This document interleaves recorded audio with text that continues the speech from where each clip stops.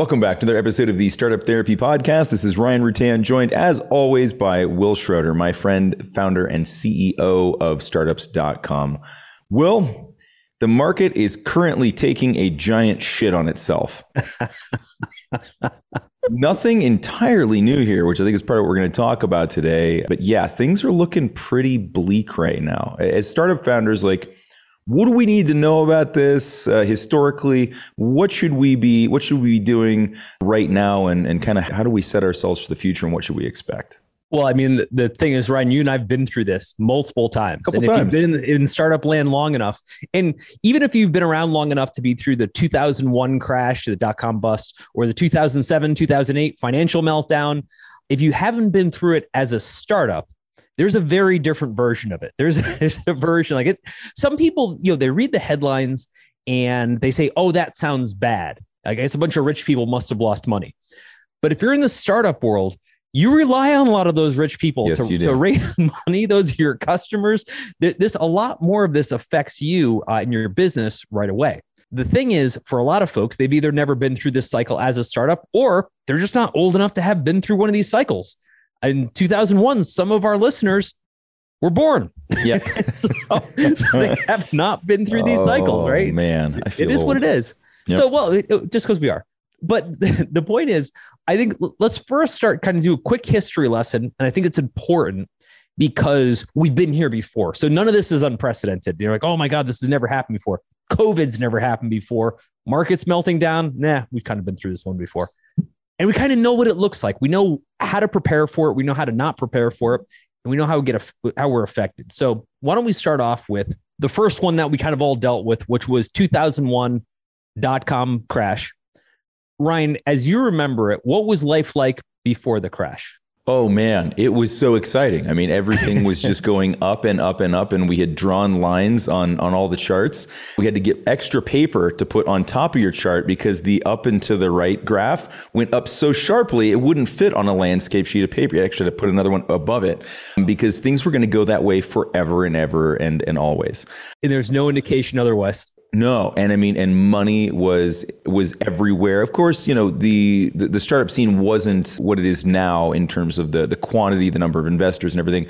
But if you were looking for money and you had a reasonable startup idea and you could fog a mirror with your breath, you were probably going to have some thrown at you. I mean, raising was easier. There was a lot going around and it was just great times, right? Until it wasn't. Oh, man. We all got caught flat-footed. It was the first time I'd ever heard of a financial crisis. I didn't know what the same thing. I was 27 when it happened, right? Like I didn't know any better.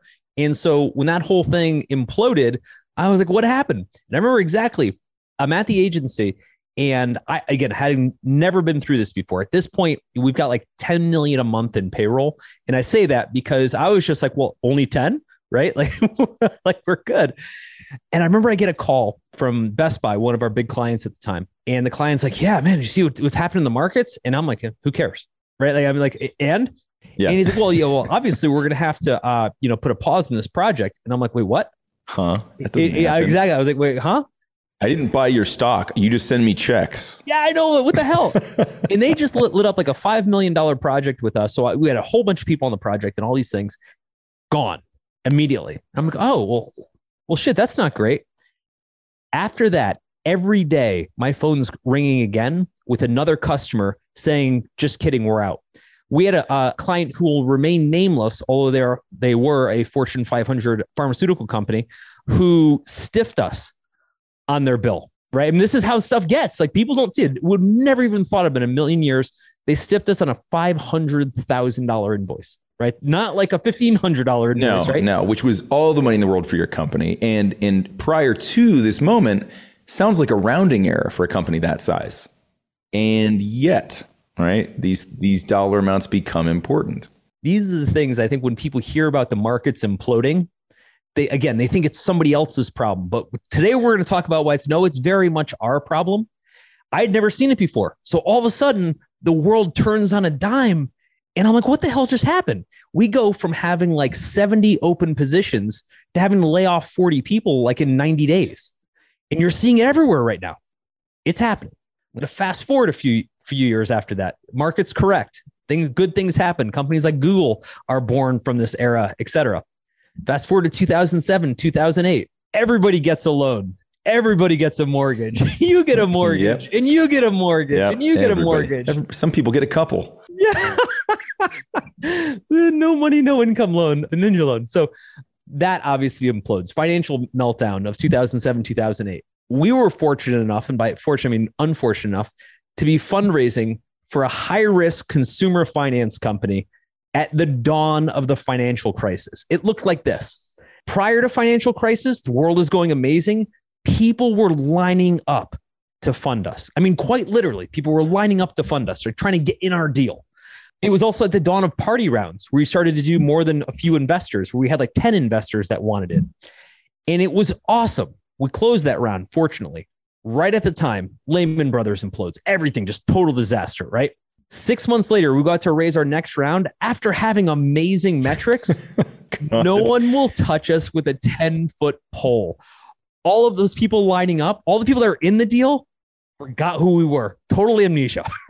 The landscape at that point had changed entirely. It was like going to Yellowstone National Park before the fire and after the fire. It's like, this is great. This is beautiful. It's abundant. And you go back after and it's just a wasteland, right? There's nobody handing out money at that point. Yeah. And so specifically in that case, like, how did that end? Let's walk through that. I think this is a great illustration of what we may, and we don't know. We don't know what's going to happen tomorrow, right? We don't yet. But this is probably going to look a lot like what the next few months or maybe even years of fundraising are going to look like. So here's what happens. Within the market, and this is at a macroeconomic level, so let's like project that to today because it kind of applies. A couple things happened in the last 18 months, not even counting COVID for a second. I'm actually going to take COVID out of it because that's just such a straw man, right? A couple things happened. 50 companies plus, more than that, went IPO on the NASDAQ. Almost across the board, they all tagged. And these were not only good companies, these were good companies across every possible field. It wasn't like it was just one. Right. Industry, just wasn't the .com thing, right? Where there was a consistency in industry there, that caused some of the trouble. Everything from fashion to crypto to dating to like, you name it, right? All over the place.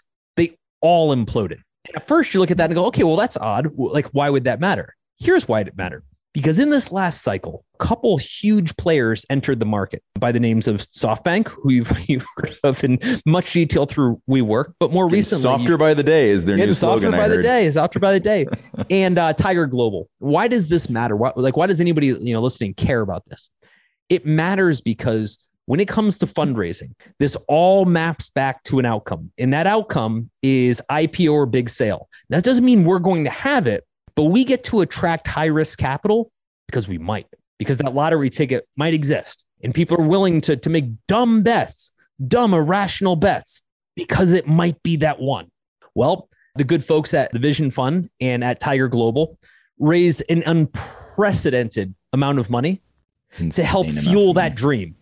And it changed the game. The reason investing got so crazy was because not only were there more people out there with funds, but there are more people at the end of the line, not just IPO, to help buy out stakes to create liquidity. So somebody like a SoftBank could create liquidity at Uber, could create liquidity at WeWork, even before they won IPO. I can't overstate how important that was for the rest of us fundraising, because it gave all the people at the beginning, the people we're about to ask for money from, hope.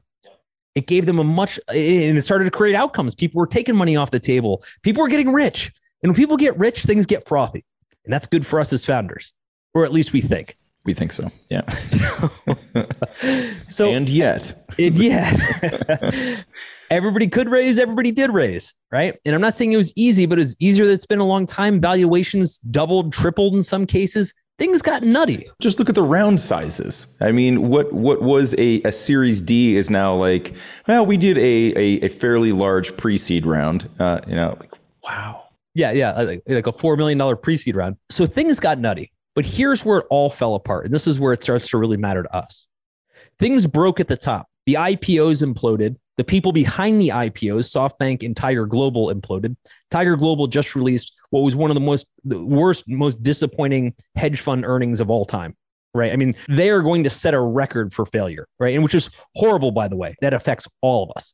Because of that, all the investors down the line get real gun shy. The investors you're probably talking to, those high net worth angel investors, they just watch their portfolios get eviscerated. Then all the investments they just made in these crazy startup companies had their exit market taken away from them. Nobody's saying, man, you know, it'd be great right now. Let me go risk some of my personal capital on high risk startups. And I'm not saying nobody does it. There's funds that just raised their fund and they've got committed capital and they're writing checks, right? Don't stop asking. Just understand what just happened.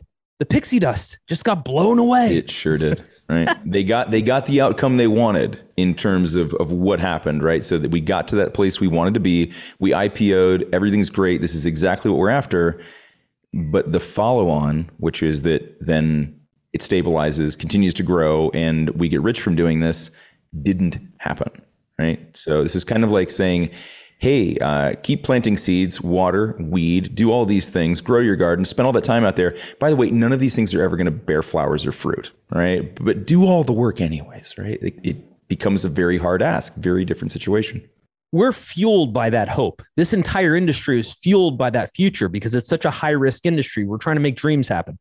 Hang on. I want to hold on that for a second. Yes, but, right? So what we're talking about now, when you say industry, you're talking about not just the startup industry as a whole, you're talking about that portion of it that is focused on VC funding. Yes? Yeah. Well, I'd expect, but I hear what you're saying. That is the high risk capital that we're talking about. But take what I was talking about at the top of the episode, which was where I was at the agency. Yeah. Oh, there's plenty of other fallout there. Plenty of other fallout, right? And so there's just less money to go around. So then we have to think about it as founders. How does it affect us? Okay, all that sounds horrible. Gray clouds everywhere. How does it affect me?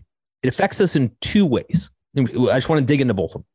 The first is that it affects us in terms of trying to raise capital. We're getting access to capital, et cetera. And that's kind of what we leaned on.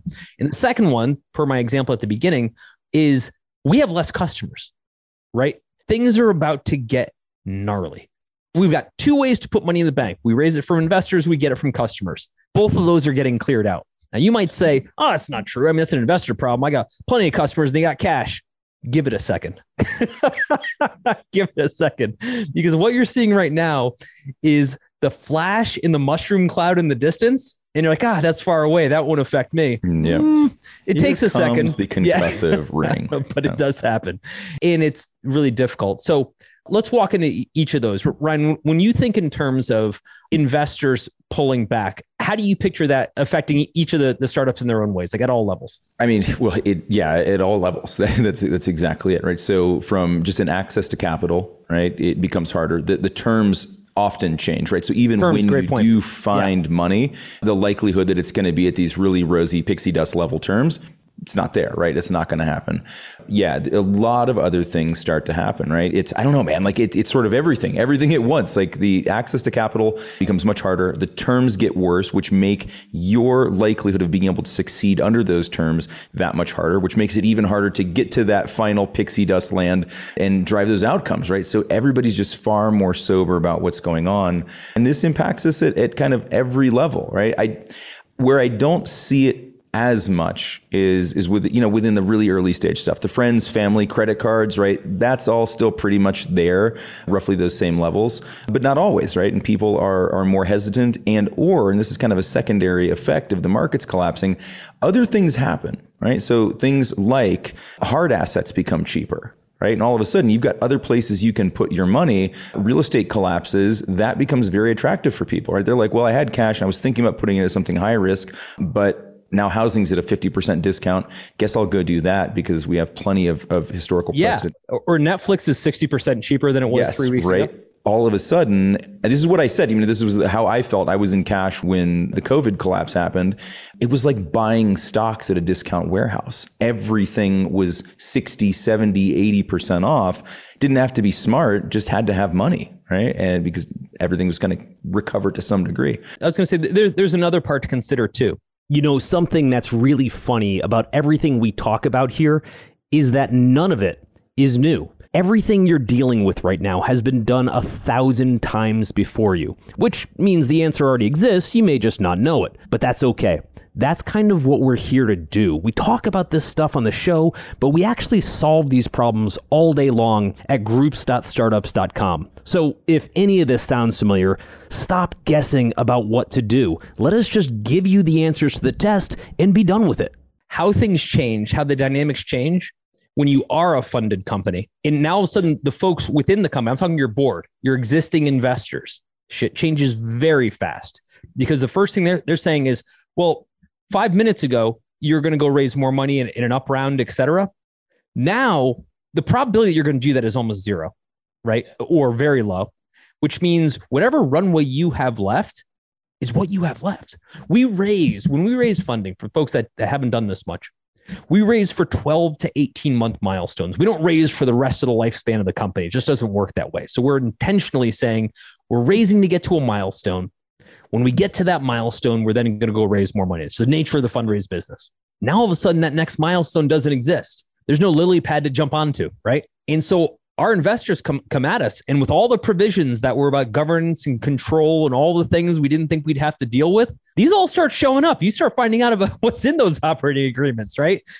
And they're looking for downside protection. They're looking to get defensive. And that's usually not a very positive conversation for us as founders, where all the investors are trying to basically batten down the hatches and we're trying to grow a business.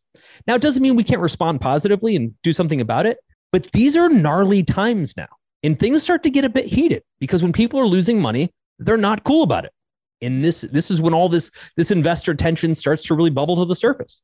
For sure. And another area that I see this, that startups get impacted from things like this. We saw this at the beginning of COVID as well. Talent acquisition becomes harder, and not for the obvious reasons, right? The non-obvious. When you want to join a startup, right? Let's go early stage. We're not talking funded startup now. We're talking early stage.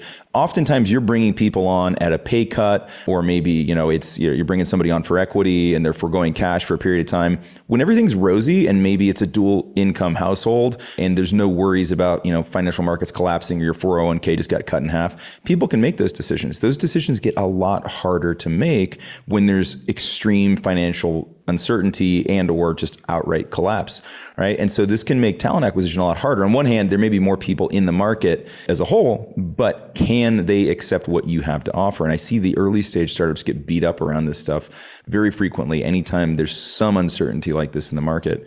And that can be really, really hard to work around. At those early stages, we've talked about this before, the business is the people, right? So if you can't get the right people in the mix, going forward can be really tough. You also get in a situation where you're looking at my customer capital, revenue. And I said, I think I'm okay. People are, nothing's changed there. Not true. As soon as you start seeing layoffs, that's the early warning system for all of this. When you start seeing layoffs, two things are happening. Big companies, I'm just going to focus on the big company side. Big companies are clearly tightening the reins, which means they are going to spend less. So if they're your customer, that's a problem. All the people they're laying off or cutting back on also have less money. So if they're your customer, that's also a problem. In cases like this, where basically the whole world is tightening up, there is less money in circulation. I don't care what business you're in. Any business that was essentially going to get some sort of discretionary spending, short of you being a power company, right? Like a true utility, you become a question as to whether or not they're going to keep spending that money. When we plan for the future based on the past, and we say, hey, everything was fine. My MRR is $50,000 a month. I'm good. Shouldn't be a problem. And then all of a sudden, this funny thing happens. It's not always as dramatic as what I described at the agency. Funny thing happens. All of a sudden, it's $49,000 a month. And you're like, okay, well, maybe it's just a down month. And then all of a sudden, it doesn't go up, but then it goes down to $47,000 a month. You're like, well, okay, $3,000, we can adjust it. And before you know it, by the end of the year, you're at $26,000. And it's death by 1,000 paper cuts. And you didn't see it coming because you didn't understand what was happening. These changes, some of them are big and dramatic, like, somebody does a massive layoff, et cetera, right. Or Tiger Global 50% of our revenues cut. Yeah, right. But the real effect, the real net effect for all of this is tiny. It's just a nonstop assault of tiny. And as founders, we don't see it. We see it in little ways at first, but it takes us a while to get our arms around kind of the net effect. Well, it's funny, but sometimes those things are so small, they almost feel reassuring. right? They feel reassuring because their smiles like, it was only 2 or 3%, right? And we don't assume that that's going to compound. I think one of the hardest things to navigate is we have these little changes or big changes. It's not necessarily that it leads to the outright collapse and failure. Where I see founders struggle is that they don't adjust the mentality, they don't adjust the planning for the new context, right? It's like, okay, yeah, we didn't outright fail, but we're probably going to have to change how we're thinking about how the business is going to grow. The trajectory just changed, and now we have to strongly adjust for that. And when that's out of our control, right? When it wasn't a trajectory change that we have a lot of control over, right? It's again, like your customer base just lost 20% of their income, so you're going to eventually lose 20% of yours. Those can be really, really hard to factor in when you've predicated your entire existence as a startup for the last 3, 4, 5, whatever years it is on a specific path and trajectory, and now the market no longer supports that. It takes a lot of rethinking to recalibrate and move forward. Yeah, and the first step is, hey, we have to switch to defense. Defense isn't fun. Defense sucks, right? And they say, oh, defense doesn't win games. Well, right about now, if you don't play it, you will lose, right? And so what does that specifically look like? The first thing smart companies do is a hiring freeze. And they said, you know what? We're not going to add any long-term liabilities there. I would have also said that they cut out office space, but we kind of did that 2 years ago. Yep. Right? So the world kind of did that for us. But we're immediately putting like the shred to anything that we can put the brakes on. Not because we're not trying to grow or we don't believe in the business, because we need a minute to find out exactly what happened. That 49,000 to 47,000 to 36,000, et cetera, it won't happen overnight. And that's the problem. If we don't prepare for it, if we look at this and say, oh, it's just a drop coming out of the ceiling, that won't add up to much. No, the first few drops aren't a problem. But before you know it, you realize that the tub in the bathroom above you is falling through, right? But that's where you start to see it. And so we have to act early. We have to act fast. Does it mean we have to cut our staff in half? In some cases, yes. But let's assume we don't for a second. At the very least, we need to be prepared. We need to be over-prepared. You know what's funny, Ryan? At the beginning of COVID, which based on when we're recording this was about 2 years ago, we sent exactly this email to our entire staff, all 200 people. We said, look, we've been here before. We know exactly what's about to happen. Now, I got to admit, I'm shocked it took 2 years for this to actually materialize into the implosion that we're about to go through. Yeah. Yeah. The rate of change on this was way slower than I thought it was going to be. Yeah. I think we all braced for a much faster decline. Yeah. But we even did an episode on this, and we had a very specific message to our staff. Our message was this, and I think this is something that our founders can take away. Number one, here's what's changed in the market. Here's what it used to be. Here's what it is today. Here's where it'll probably go. We will be okay if we take these measures. With that said, all the things that you expected or felt entitled to yesterday, all of us, from founders, all the way through the org, are off the table. We have to kind of reset and look at where things are and plan to get through this. You bet. We are going from offense to defense for as long as we need to in order to see this through. All we care about is runway. All that matters right now. It's not how big we can grow, how fast we can grow, et cetera. We need runway because right now, everything is going to implode, right? The tidy bowman is swirling the toilet. We just want to not be the first person that goes down with them. And so we got to hang on. This is all about defense right now. And so we're going to be lean on staff. We're going to be lean on expenses. We're going to be a little less aggressive on maybe some of our marketing or sales or, other things that might grow our company. But it's not because we believe in it less. It's because we genuinely believe in what the market conditions are telling us. And we want to be around. Right? We keep talking about this, right? Like that luxury of time and being able to weather a storm like this is massive. And you pulled a couple examples earlier, Will, but when we saw, these situations tend to be a really, really good crucible in the startup space. The really strong companies, the companies who batten down hatches, circle the wagons, whatever you want to call it, weather the storm, come out of these things stronger.